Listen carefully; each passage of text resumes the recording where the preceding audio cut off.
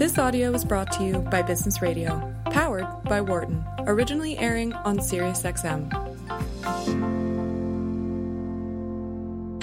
From the campus of the University of Pennsylvania Wharton School, this is Leadership in Action on Business Radio, powered by the Wharton School. Here is Professor Mike Useem, Jeffrey Klein, and Anne Greenhall. Welcome to Leadership in Action on SiriusXM Business Radio, powered by the Wharton School.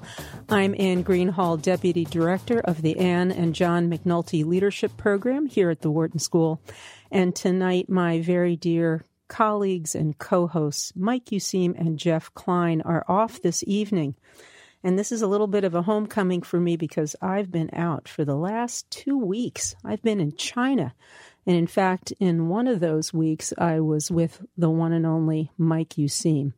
And it was a real treat to have the opportunity to work side by side with Mike as he gave some talks about strategic leadership to a group of real estate entrepreneurs in China. And very interesting to be there against the backdrop of the trade wars. So I learned a lot and really just so appreciate the opportunity to have the chance to go to Shanghai and then to Beijing, simply by virtue of my position here at the Wharton School. So feel very blessed and also very grateful to be here tonight. And in fact, tonight I feel like once again I have a little bit of a battlefield promotion, as Mike Useem would say, because Mike is the person I think of as our CEO whisperer. But tonight, I am the one who has the honor and the privilege of speaking with CEO and chairman of a company responsible for steel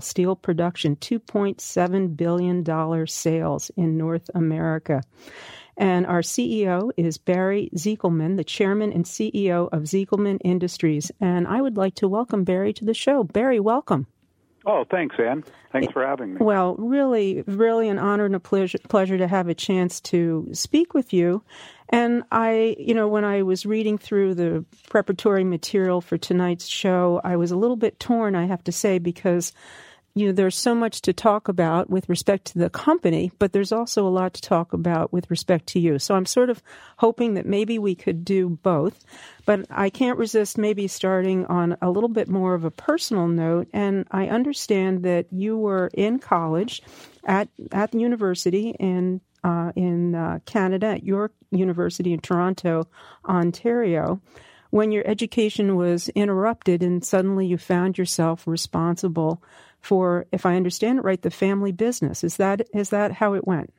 Yeah, that's correct. I was about in the middle or close to the end of my first year. It was March, and found out my dad who was ill.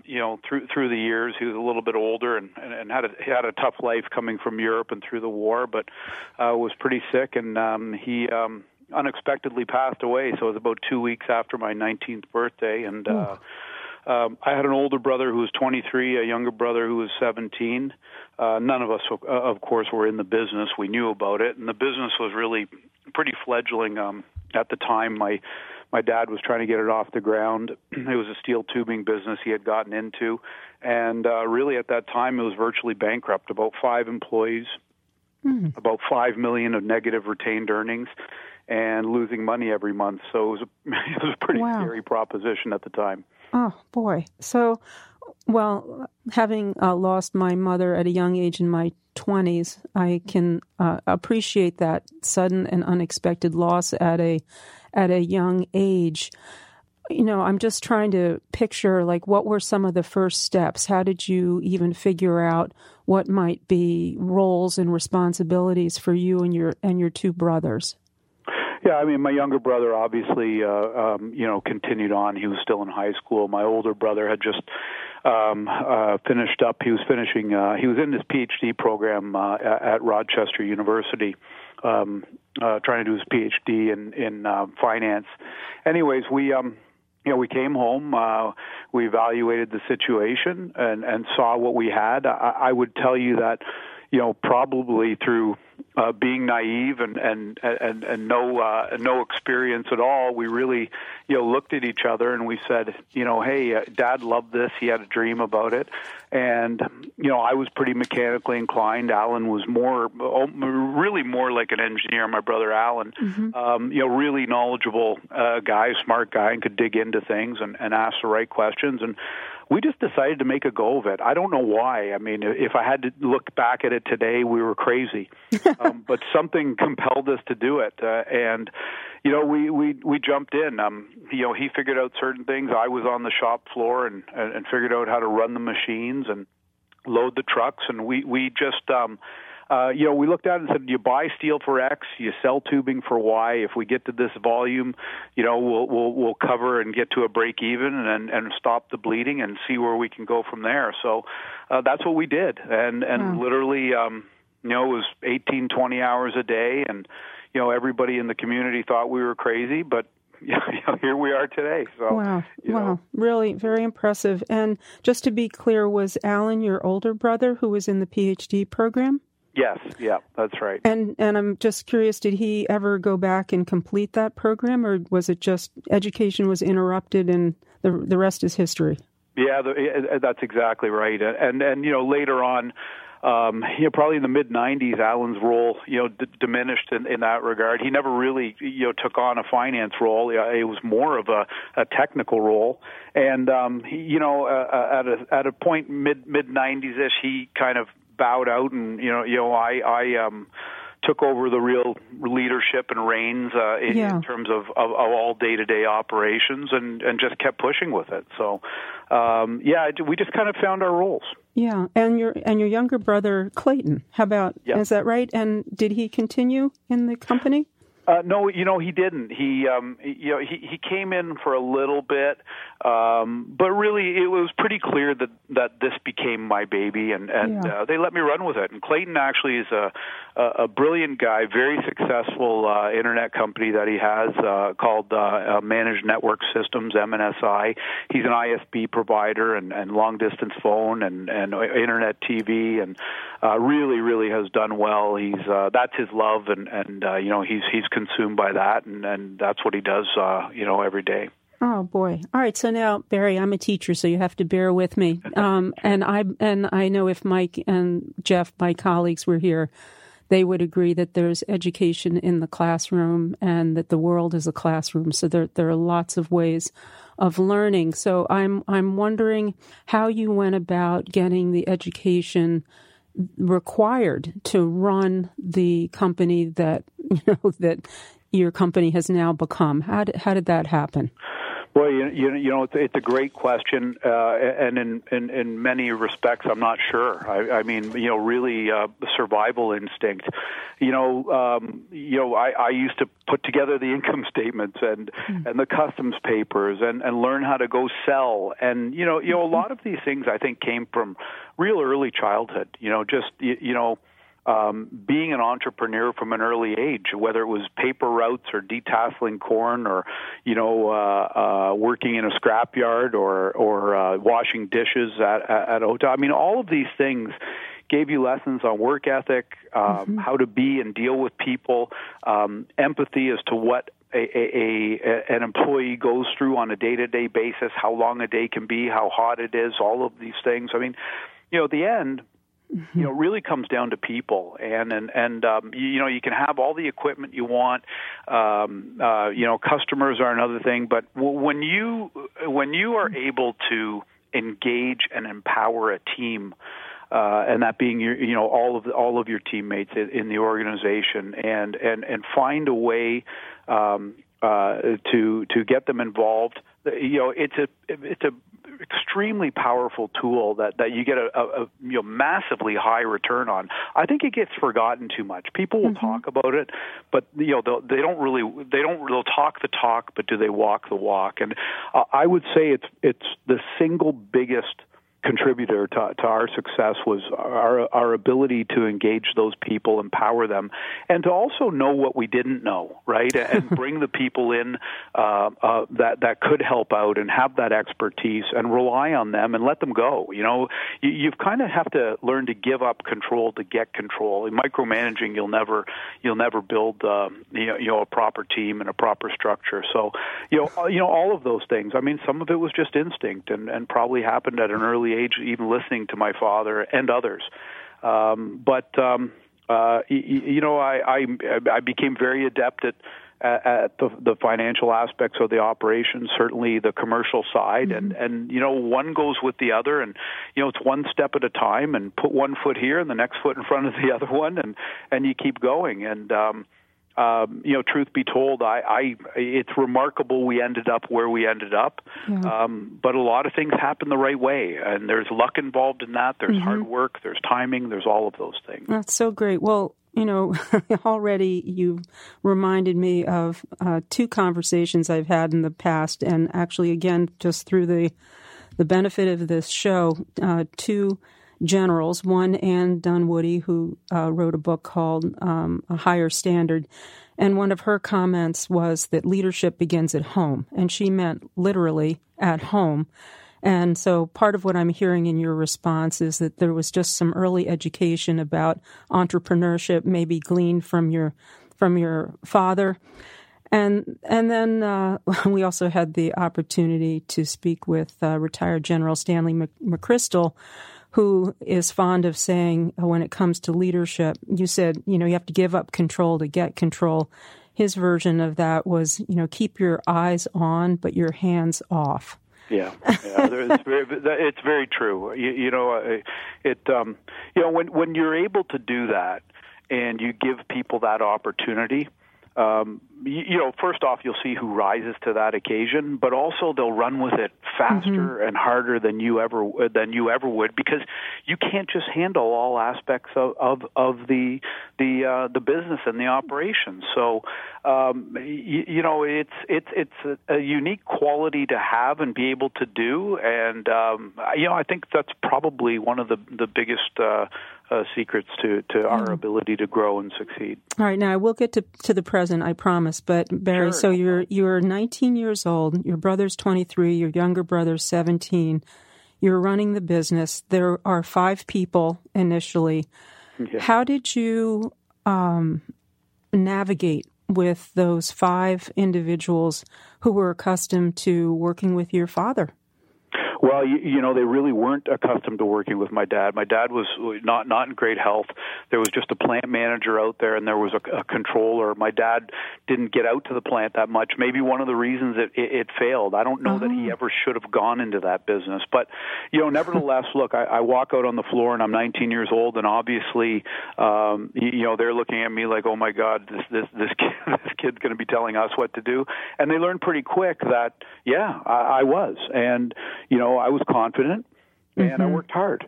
And, I gained their respect pretty quickly. Got a lot of dirt under my fingernails, learned, put the hours in some pretty hard conditions. I mean, this was old equipment. It was breaking down every 30 and 45 minutes.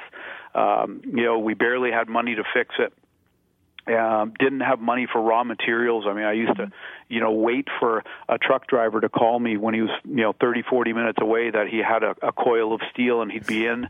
And, I'd call the guys in and we'd prep the steel and put it in the machine and, run it for a couple hours, and then that was it.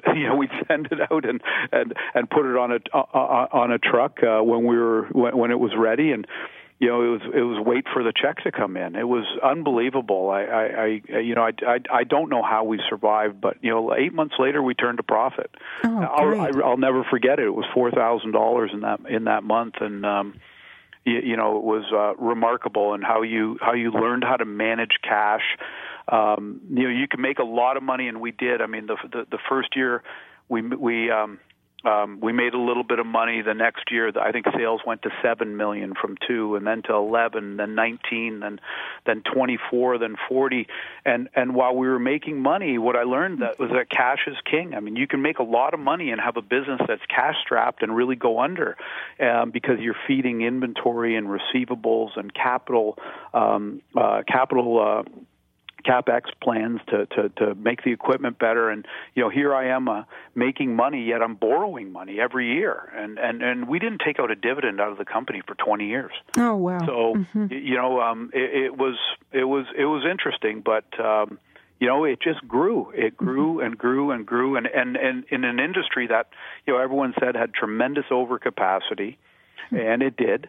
And, we really should never have survived, but I think we were off people's radar because we were so small that they didn't pay attention to us, and we just kept doing our thing and came up with some unique solutions. And certainly the biggest one was empowering the people. And, I can get to that, later in this discussion about exactly how it happened and what it meant to us. But it was remarkable. Well, very good. Well, just let me pause here for a second Sure. and just remind everyone that you are listening to Leadership in Action on Sirius XM Business Radio, powered by the Wharton School, Channel 132. I have the pleasure of speaking with Barry Zekelman, the chairman and CEO of Zekelman Industries, and I am Anne Greenhall.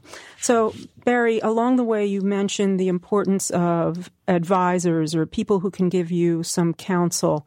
So, could you just pause on that for a minute? Who was instrumental in helping you learn the ropes as you got hold and turned this business around?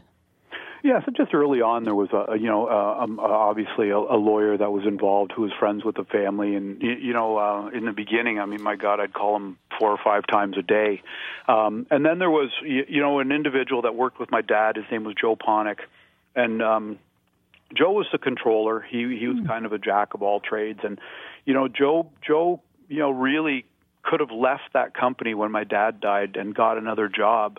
Obviously looking at, oh my God, my future is going to be dependent on this 19 and 23-year-old, I should run. Well, Joe didn't.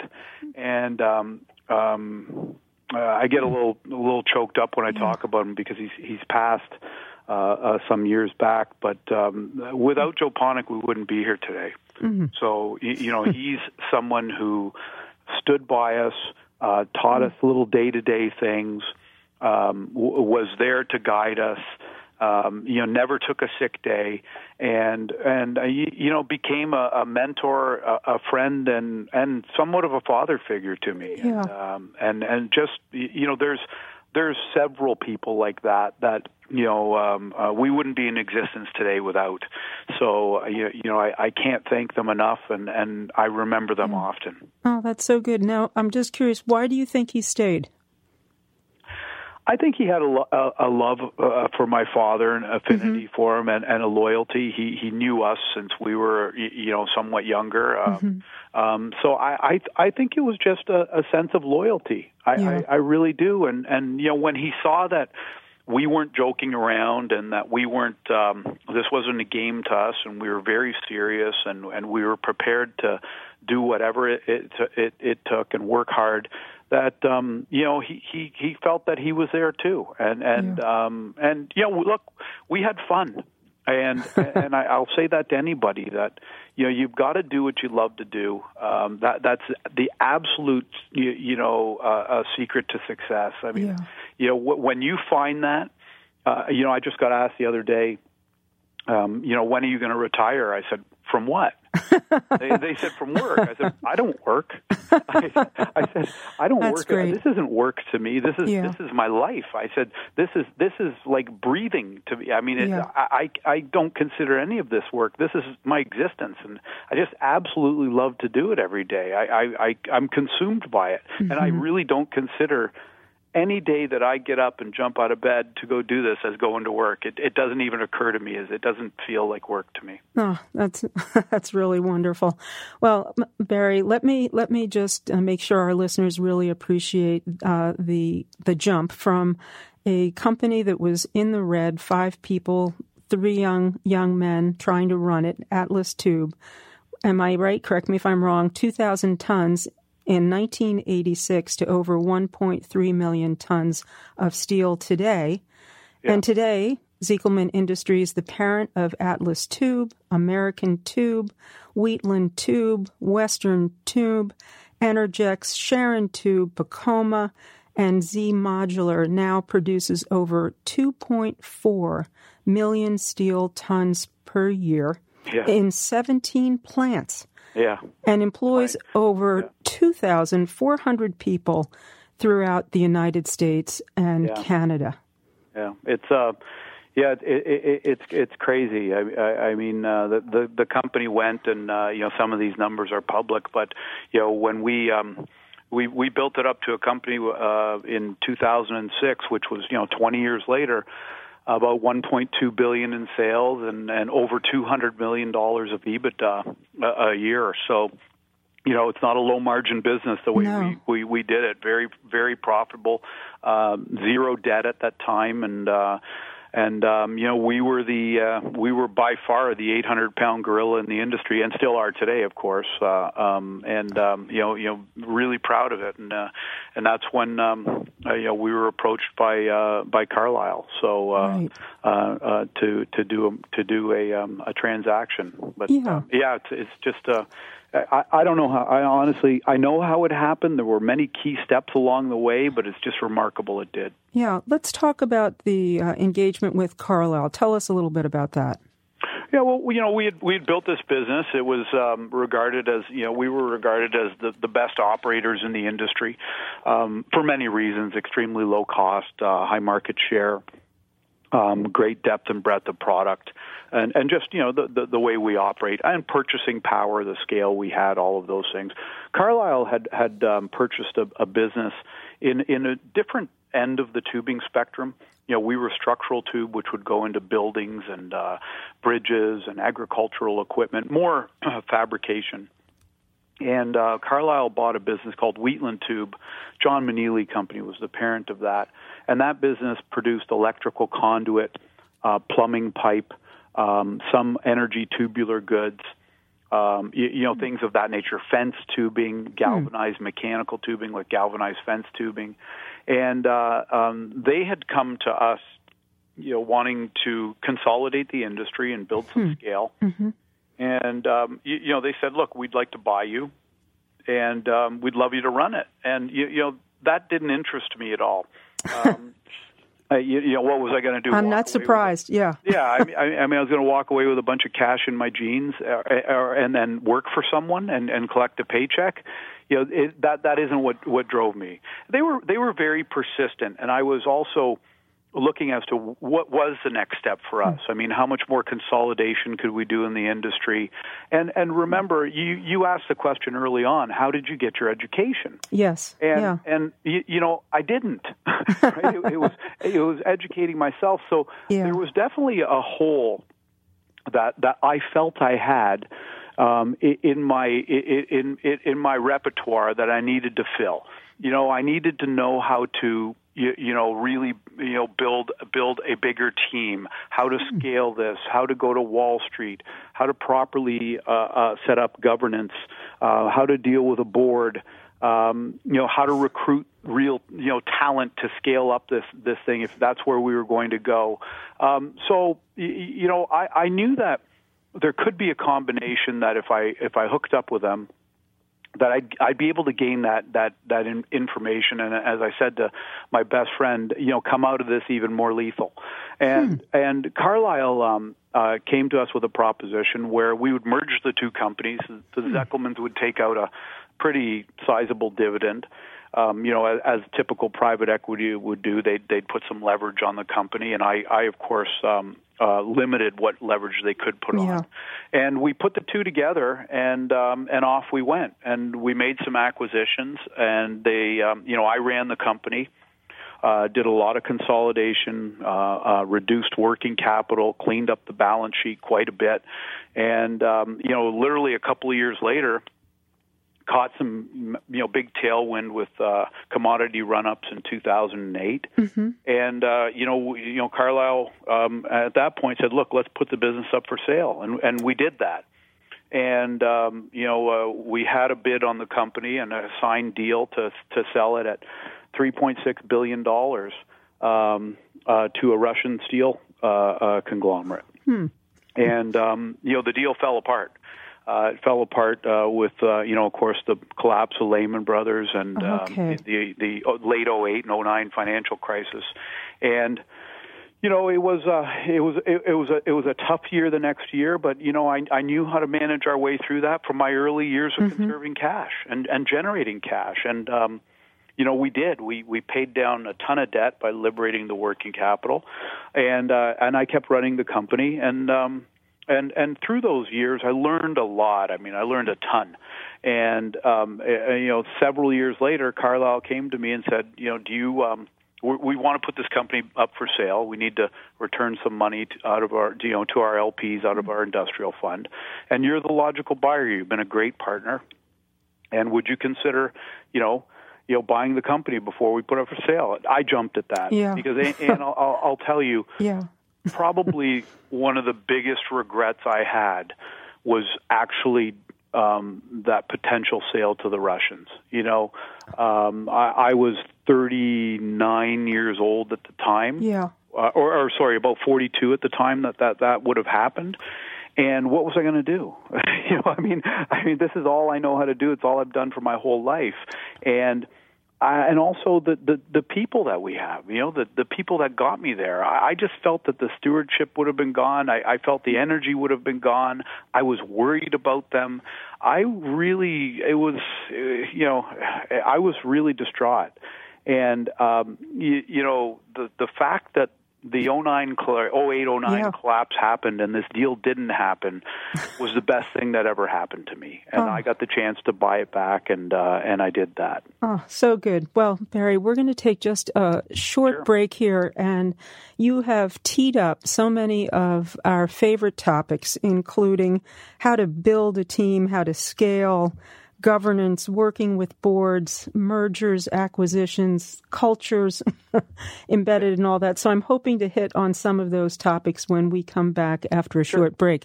So this is Leadership in Action on Sirius XM Radio, powered by the Wharton School, Channel 132. I'm Anne Greenhall, and we will be right back.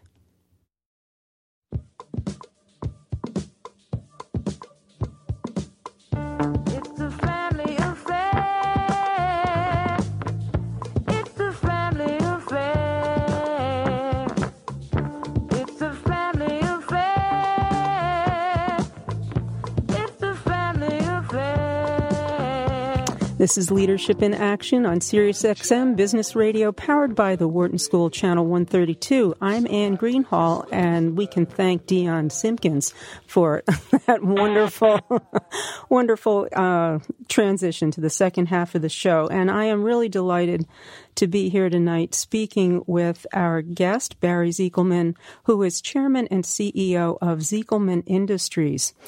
And Barry, before the break, we were talking about how you turned the company around at age 19 from the red into the black, and so attractive that the private equity giant Carlyle Group merged with Atlas Tube and made the company, so attractive that you had in front of you a deal of, if I got it right, $3.6 billion deal to sell the company to the Russians. And of course, this was at a time when we had the financial crisis of 2008, which broke the deal apart and later gave you the opportunity to buy back the company. Did I get that right? Yeah, you did. That's it. The little step interim in there, I had to go collect a $250 million break fee from a Russian oligarch, which is we could probably do a whole other show on, but that's another story. But that's exactly what happened. Yeah, and I have to say there's a lot of poetry here for me because, you're coming into this business at the very beginning was in the, forgive the pun here, but in the wake of your father's death. And now here you have opportunity to buy the business back in the wake of the financial crisis. So there are silver linings and so many black clouds here for you. Yeah, well, there always is, So you can't feel sorry for yourself. You've got to, everyone will have obstacles in their life. No one's that lucky, and you just have to find your way to pick yourself up, dust yourself off, and work through them. And you've got to have that tenacity. Well, let me, if I may, just ask you a question about the merger. And as I understand from you, you were running the company. A merger can be a tricky business, a marriage of sorts, and a bringing together of different cultures and climates and organizations. Can you say a little bit about why that merger worked? Well, so you're very right. You're spot on. I think it's how you go into it and how you handle it. All too often there's a company that buys another company, will go in as if they're the victor and they're the conqueror. And, if you walk in and start to do that and that you're the be all end all and you know it all and it's your way or the highway, boy, you just you close all the doors that are open to you. You turn people off. You make them guarded. They're all waiting for the axe to drop. And I just never have approached things that way. I walk in and it's exactly like you said. It's a marriage, and you're now part of the family. There's a lot of things you do right, and there's a lot of things we do right, and let's get the best of both worlds and put them together. So. It comes with communication, a lot of it, almost a painful amount. So a lot of town halls, let them know who you are, where you came from, what you're about, what you're trying to achieve.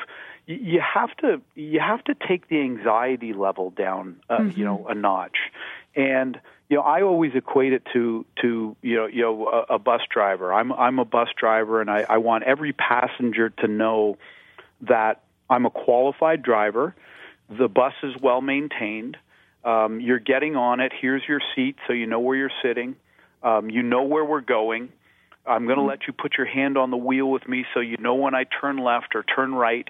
Your foot on the accelerator and your foot on the brake.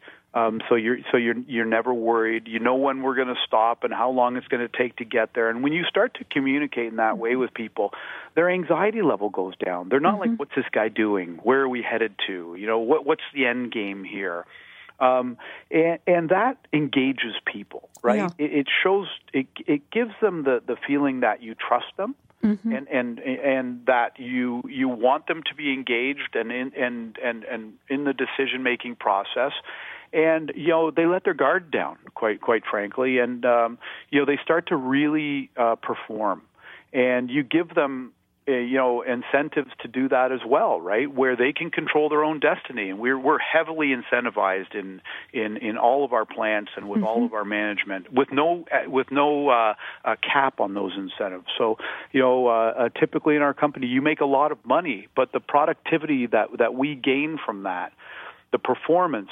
It's a win-win situation where we win and the teammates win and the customers win, the suppliers win, the communities win, and it's a beautiful formula. And it's really not that complicated. The listeners will know that one of my pet research projects is perceptions of leadership, and I like to ask students in my class or participants in exec ed programs just to stop, pause, and think about leadership and to say, what image comes to mind?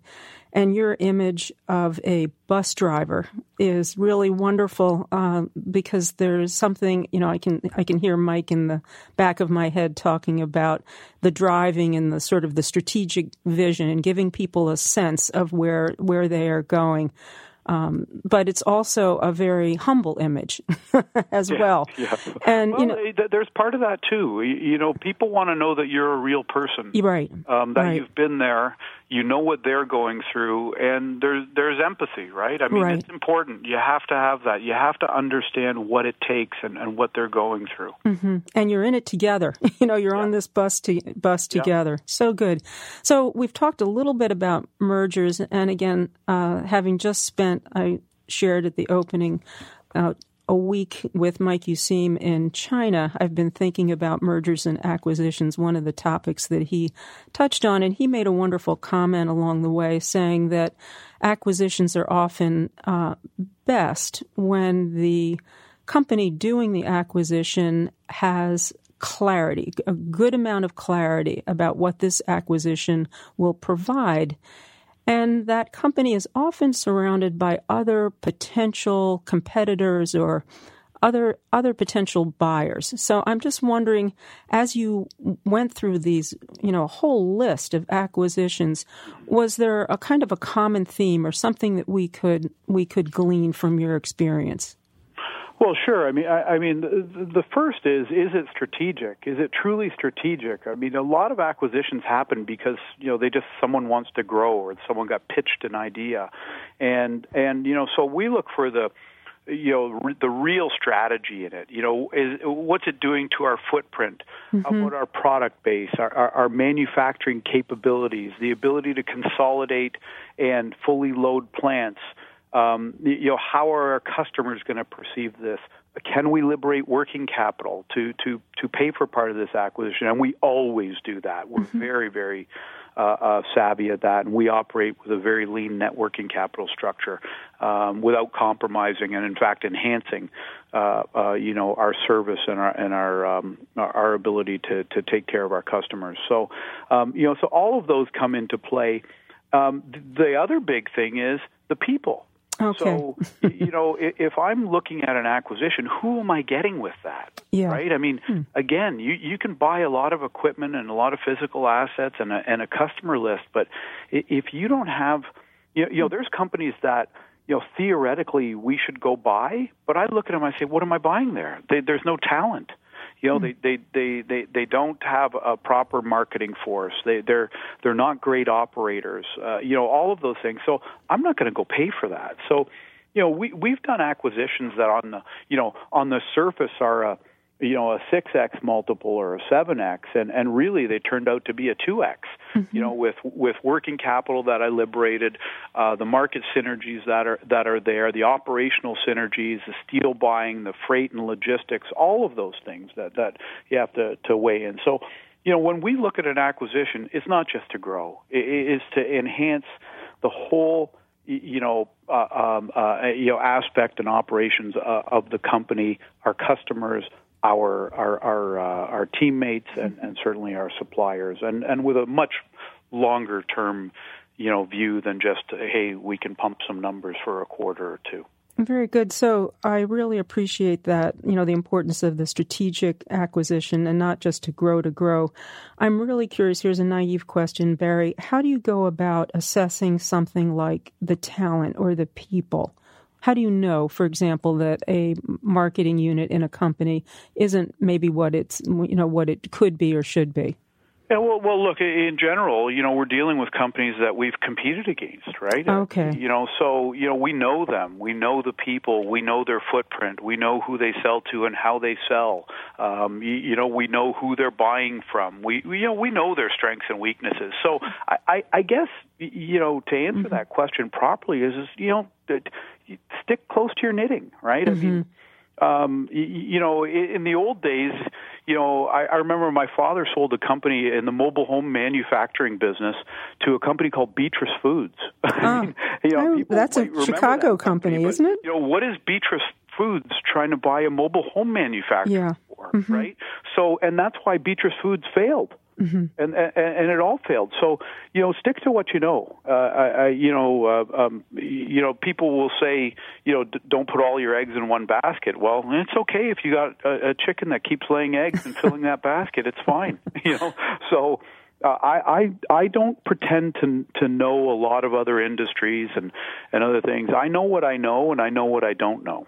And our whole team knows that as well. So, we like to do what really fits in, right? Yeah, so good. So now just a follow-up culture question here. We talked a little bit about the importance of merging cultures when you do a merger. How about sensitivity to culture when you do an acquisition? Well, again, people, you come into a plant and or a company, And, one of the first things is, what are they going to do with us? They're firing us. They're going to chop heads. They're going to do all these things. And look, some of that needs to be done. I mean, we're not, I love people. I love seeing them excel and succeed. I love helping build communities, but that isn't our purpose, right? We are going to right size facility, and we'll go in and talk to them, and I'm never going to lie to them. They may not like what I have to say, but I will never lie. But the first thing you do is you go in and be respectful. So probably one of the first things I do in any plant acquisition or company acquisition, I go on the shop floor and I go into the bathrooms, and people say, "Why are you going in there?" I said, "Well, I want to see the culture of this company and how they were being treated." And they said, "Well, you go in the bathrooms?" I said, "That's right."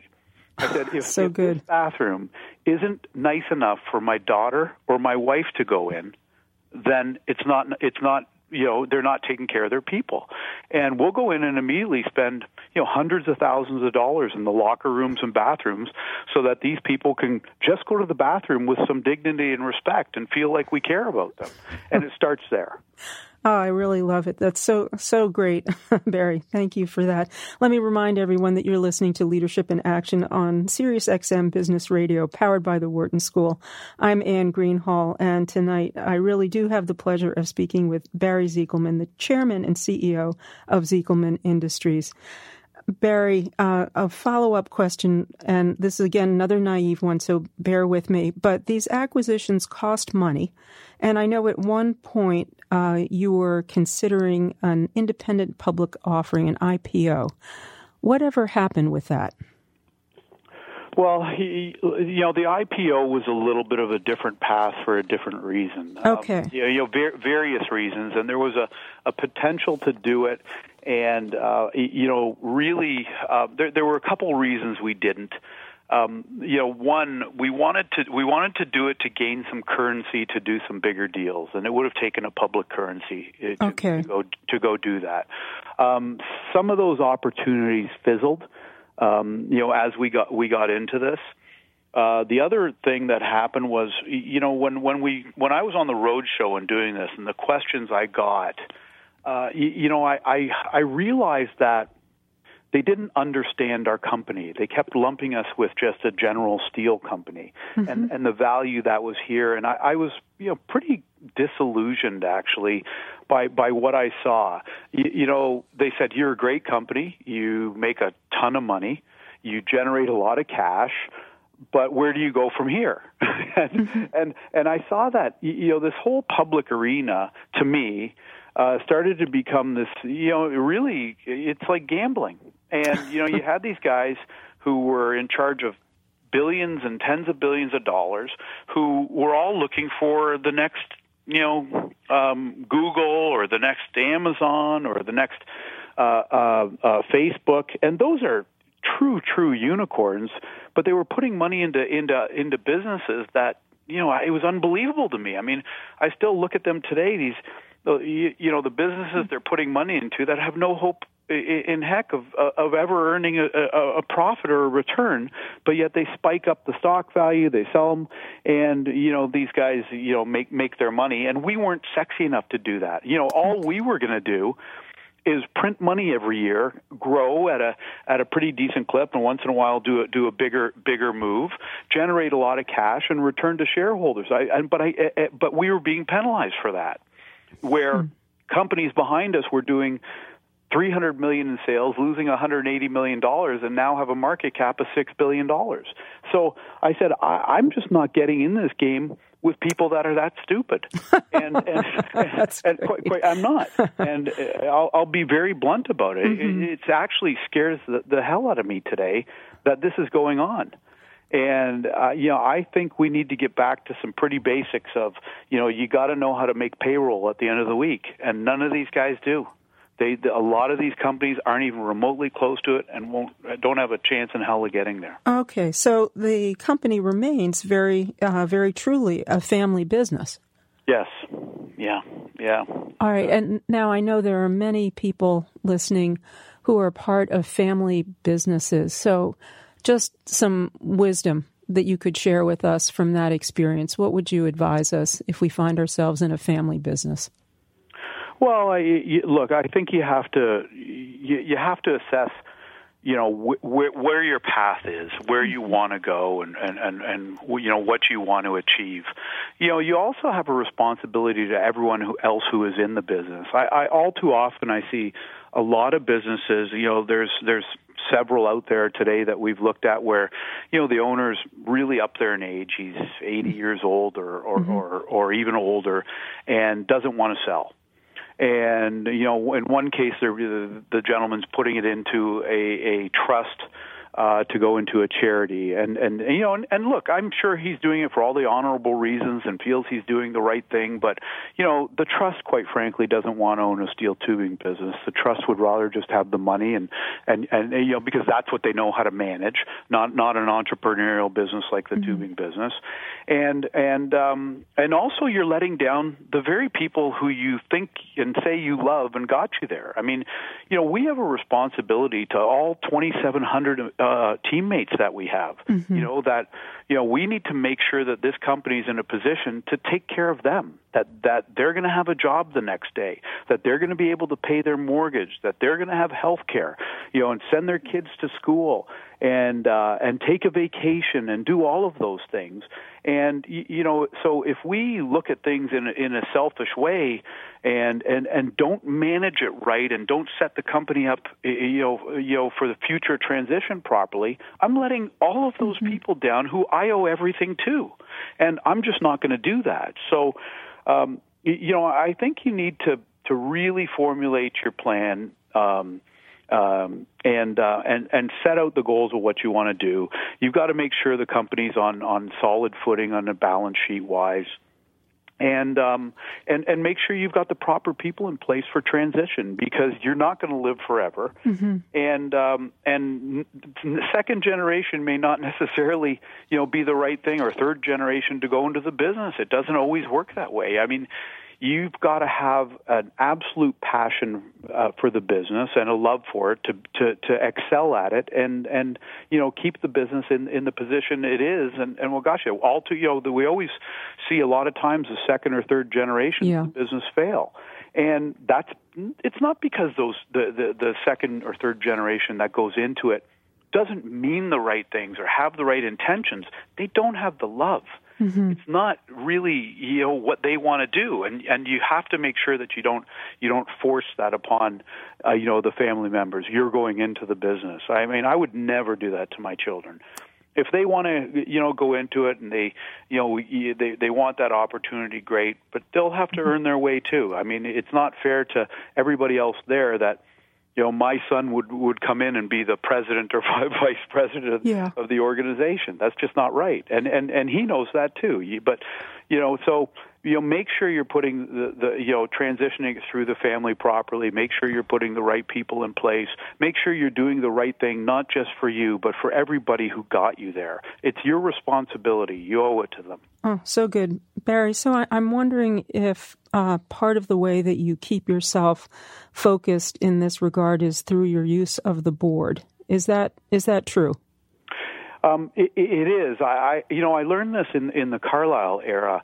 A gentleman who really was a great mentor to me. He's an extremely close friend, and actually is still on our board now, even though we're a private company. Is a gentleman named Armin Lazan, who ran a series of larger companies. Started his days with GE, but I learned a lot about the decorum and how to run a board, who to place on a board, what you're trying to get out of them. And today, we're a private company, and yet I maintain a board that has independent directors on it. And why do I do that? People say, why do you even have a board? I mean, in the early days, my board meeting was shaving in the mirror in the morning and looking in the mirror. So, right. I do that to have checks and balances there. So, everybody knows this isn't just the Barry show. Right. I have brothers who obviously still own a large portion of the business who want to make sure that, there's people in place looking at it as well and having a different view. I want to be challenged on things. I certainly don't want to be surrounded by yes men and yes women. I want to be challenged and need to be challenged, because if you surround yourself with with people who are just like you, you're very one-dimensional, and you don't, the business will falter. I mean, you're only looking at it with one view, and you don't have that broadness of opinion and ideas. So having that there is great. The independent board members, and also, look, they're there to give everyone else comfort, right? That we are making the right decisions, that we are questioning these decisions, we are vetting them properly, whether that be the banks that we deal with or the teammates that are in our company know that the stewardship of this company is being done properly. The right people are in place. They can count on us. In other words, they know who that bus driver is, and they feel comfortable. And everyone who deals with us feels comfortable. So I think it's really important. And I think it's a unique dynamic and dimension that it gives the company. And again, I'm not a control freak in that manner. I want to have that feedback, and you want to have those opinions, and certainly give up a little bit of that control. Well, very good. Barry, we have just about a minute or two left, and if I just back up, take an even broader view, right now we're talking about your company, and it's been doing just brilliantly well, and against a backdrop of tariff and trade wars. So any thoughts? I welcome you just to look forward. Any thoughts about the future in light of the backdrop of tariffs and trade wars? Yeah, I mean, look, I've fought dumping from countries for many years. Won a case at the WTO. I built my company starting in Canada, shipping into the U.S. So, I know all about cross-border trade, and I'm a free trader at heart, but, I'm a fair trader, and I want to get in the ring and fight with anybody, fairly. I welcome that. I like that. It makes us better. It makes us stronger. But we spend more time as a nation worrying about people taking steroids and cheating in the Olympics than the steroids that other countries are taking and cheating against us. And I will tell you that the problem, I believe, in America and Canada and Western countries today, and many of them, is that we are losing that base, that manufacturing base and that job base, and it's creating havoc. And, when communities don't have a purpose, when those jobs go and people don't have a purpose, it leads to collapse. It leads to crime. It leads to drugs. It leads to broken families. It leads to, lack of education. It leads to poor health and poor health choices. And all of those things have a cost on our society. So just because a good comes in cheaper doesn't mean it's really cheaper. There's an added cost, and society is bearing that. And we want to trade with everybody, but we have to do it fairly. We have to have rules in place. People have to adhere by them, and all of our countries will be stronger for it. It's about balanced and fair trade, and we need that. So when we think we're getting cheap goods from China, there's really a big cost to them on the back end, and we see it. And we see it in the tensions that are out here. And when they talk about the collapse of the middle class, we need to bring that back. And we need to give those communities a purpose. And we need to have those people have jobs and accelerate. And it's going to be much better for the community at large. And I think we'll be a lot stronger for it. And guess what? China will have a big market to sell into if we're stronger. So we just have to balance it. So I think I think that this is round one of many, and it's not going to be pretty. But it's a tough fight, and we've got to get into it and get everybody on the same page. Well, Barry, and that's a perfect conclusion in my return trip from China. And I really want to thank you again. Thank you so much for joining us tonight on the show. Oh, my pleasure. Thanks for having me, and good luck in the future. Thank you, Barry. Well, everyone, you've been listening to Leadership in Action on SiriusXM Business Radio, and I'd like to thank you for listening, and of course, thank Michelle, who's here tonight, for Patty, and thank Dion Simpkins, our sound engineer. So come back next week to Leadership in Action, SiriusXM, powered by the Wharton School, Channel 132. Good night. For more guest interviews, check out our Wharton Business Radio Highlights podcast on iTunes and Google Play.